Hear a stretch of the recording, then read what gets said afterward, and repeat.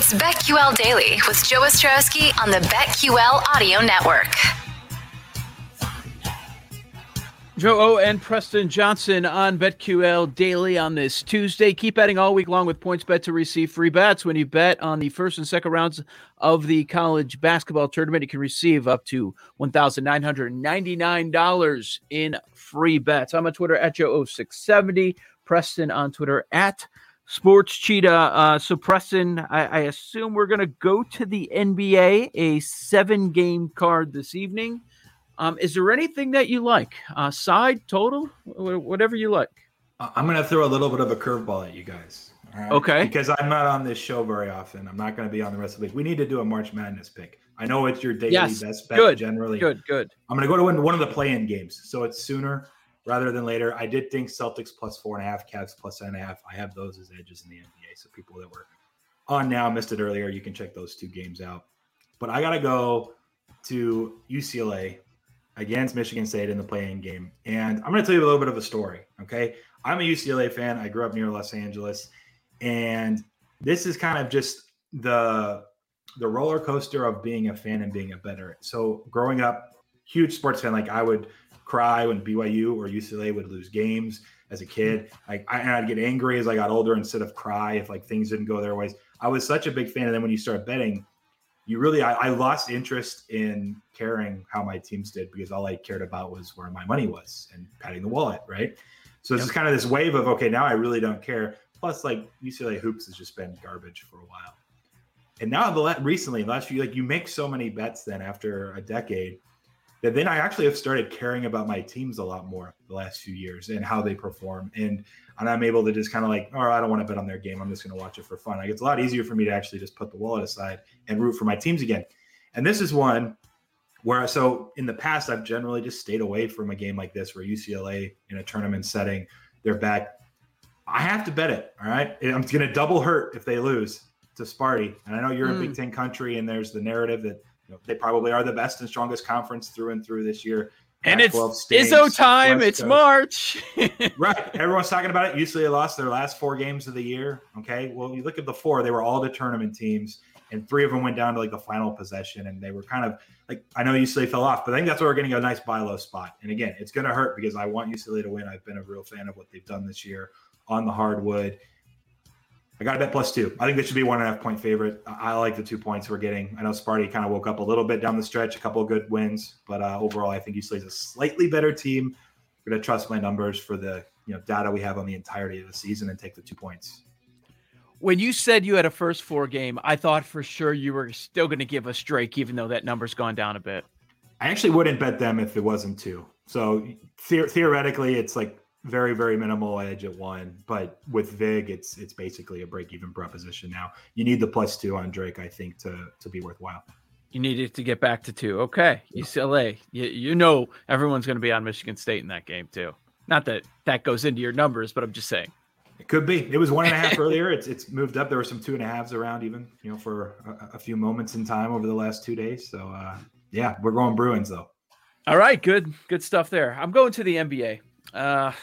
It's funny. We during our NBA breakdown, we went over 5-6 games, and here's one that we did not touch, and it's Oklahoma at Chicago. They're meeting up for the second time this year.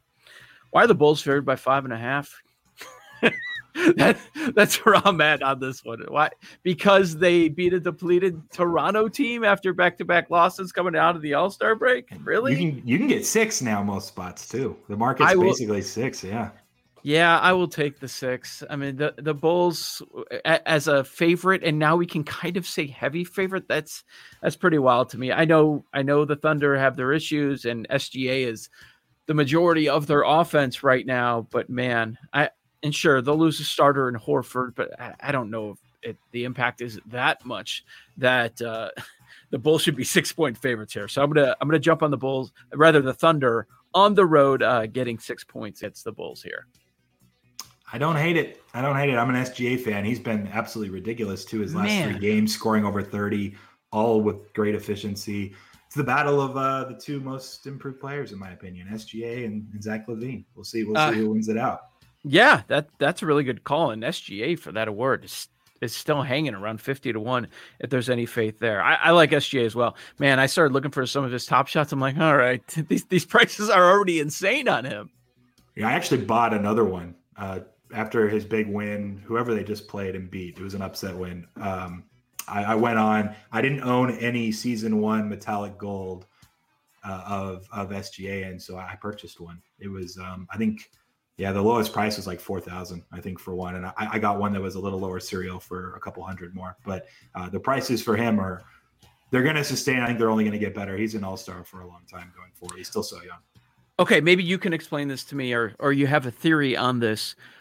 Over the last couple of days, for the first time, it seemed like, and I'm a noob to this, unlike you, but it seemed like the Series 1 prices were going down. Why is that?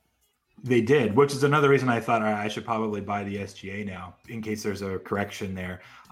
They're putting more supply just in general from more season 2 stuff and some inserts, and they've had more packs that are entering the market. So I think in general you're going to have some sort of correction, whether it be the first edition season 2s or season 1s. I couldn't tell you why it was. I think it was like a 36% drop a few days ago that I saw a chart on. Why it was that big of a drop in general. Yeah. I think season 1 stuff in the end is going to hold. Look, if this is a thing that's going to last forever, outside of rookies and a few players at their first moment ever on the site are going to be in season 2. Outside of that, there's not going to be a big difference between season 2, 3, 4, 5, 6. Season 1 will always be like the first for a lot of those players. So I still value season 1 incredibly higher than season 2 outside of LaMelo, Halliburton, and a lot of the rookies. Kevin Durant's first moment as a net, scoring the first points of his career as a net if they end up winning the NBA Finals. That's a season 2 one that's going to have value. But in general, I think season 1, it's kind of a good time to buy the dip they talk about all the time with some of those season 1 prospects or people that you have pegged. Yep. I noticed that. I thought it was pretty odd. And so then I started looking. I'm like, whoa, there was like a Jokic that was down 35%. I couldn't believe it. I know. And he's moving up on the MVP. Yeah, right. I have a piece of a Jokic Cosmic that we've been trying to decide, like, should we sell? We didn't sell anything when it kind of started like finally balancing out. But we're like, why would we sell when he's going to be in the MVP race the entire way? Denver was one of the teams that underachieved relative to their underlying metrics in the first half of the season before the All-Star break. They should probably have 3 or 4 more wins. And they've also been beat up regardless, and they're getting healthier with depth with Gary Harrison and Will Barton coming back and Monte Morris. Again. 3 seconds. 3, 2, 1. No? Darn. I'm back now. I think I'm okay, back now you're good. It was like 4 seconds. I was just saying Jokic is a highlight and Denver's on the up and up. So I like Jokic stuff to purchase, especially if you saw a dip in some of his season 1 opportunities. Yeah, I love that. I definitely hold through the rest of the season because it changes week to week, but it appears that it's going to be a 2-player race for the moment in the MVP with Embiid dropping off due to the injury. Our producer Dylan Burns, he's like, hey, take Jason Tatum 25+ points, and he's on the Donovan Mitchell threes. Tatum, and did he have a big game last time? No, that was Jaylen Brown last time against Utah. He went off there for 33 points.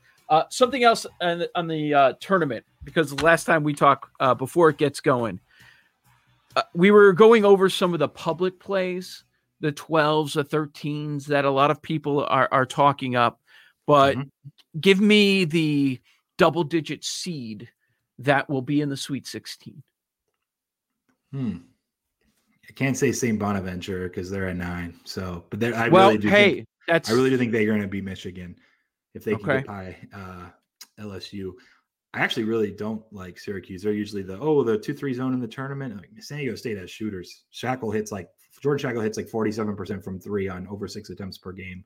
Matt Mitchell, I think San Diego State takes care of business. That's another popular one though, just with Boeheim's history, which is understandable. What about? I'm going to take a shot on it. Not Liberty. It may just be Ohio, man. If Virginia's just totally decimated with the COVID stuff and they no-show in what's his name? Something Preston, Ohio. They went into Illinois early in the year, non-conference. They lost by 2. He dropped 31, 8, and 6. Preston could be a guy that leads them easily past Virginia. And UCSB or Creighton, are you really scared of either of those teams? So a 13 seed in Ohio, I think, is one that I know from a market perspective, they're still pretty heavy underdogs, even though it's moved down some. But if Virginia is just completely just done, and we've seen stuff in players in the past in other leagues take some time before they're even normal again after they've dealt with COVID. So that's probably the team that has, like, if you're kind of embracing that COVID variance against Virginia, and then Ohio against Creighton or UCSB is, definitely they're live there. Well, part of the argument in that Virginia-Ohio matchup is even if they do have enough players available to show up for the game, unlike all these other teams, they're showing up late in the week on Friday, I believe. Do you put anything into those talking points that they're not going to, the background's going to be different. They're not going to have time to deal with it. Not going to be practicing. They're just not going to be set for Ohio, even if they do have the players. Well, I think that's most of it. The assumption is they will have the players, right? It's just going to be, they didn't get to practice. They really didn't get to even be in the same room watching game film together. They have to travel in late, but they'll be relatively healthy. Now, some of the guys will be getting over it, but if they all clear and they're good to go, they will be healthy. And so then the question is, how much do you value all of those other factors, and how much does it impact, their chances of winning the game or covering the spread? And it's tough. We don't really know. We don't have historical COVID history before the tournament to date back and look, over the last 100 years. We just don't have it. So it'll be interesting to see. I'm staying away from the game completely, but definitely if Ohio won this and Preston led them to a victory over a tough Virginia squad that just didn't have enough, it wouldn't surprise me at all. And then they're live at that point. Creighton and UCSB are fine, but nothing that's too scary. Before we close shop, we know you are all in on Gonzaga. You're hoping your 10-1s get home from preseason. But in the other three regions, any strong opinions on which schools will be representing them? I like Alabama quite a bit. The market will disagree. They still have Michigan a favorite. I think Alabama should be a very small favorite over Michigan. So that's in the East region. I think if you're going to take a shot really on a lower seed, it's Oklahoma State. Ton of upside. We talked about the variance. They could lose to Liberty, but Cade Cunningham could take them to the finals too. Good stuff. Preston, we'll do it again next Tuesday, all right? Yeah, that sounds good. Thanks, guys. All right, I'll be back on Wednesday, 10 a.m. to 1 p.m. Eastern here on BetQL Daily. My name's Joe Ostrowski. Follow me on Twitter at Joe0670. Keep those reviews coming in and tweet them to @BetQL Daily. We'll make sure you get a team.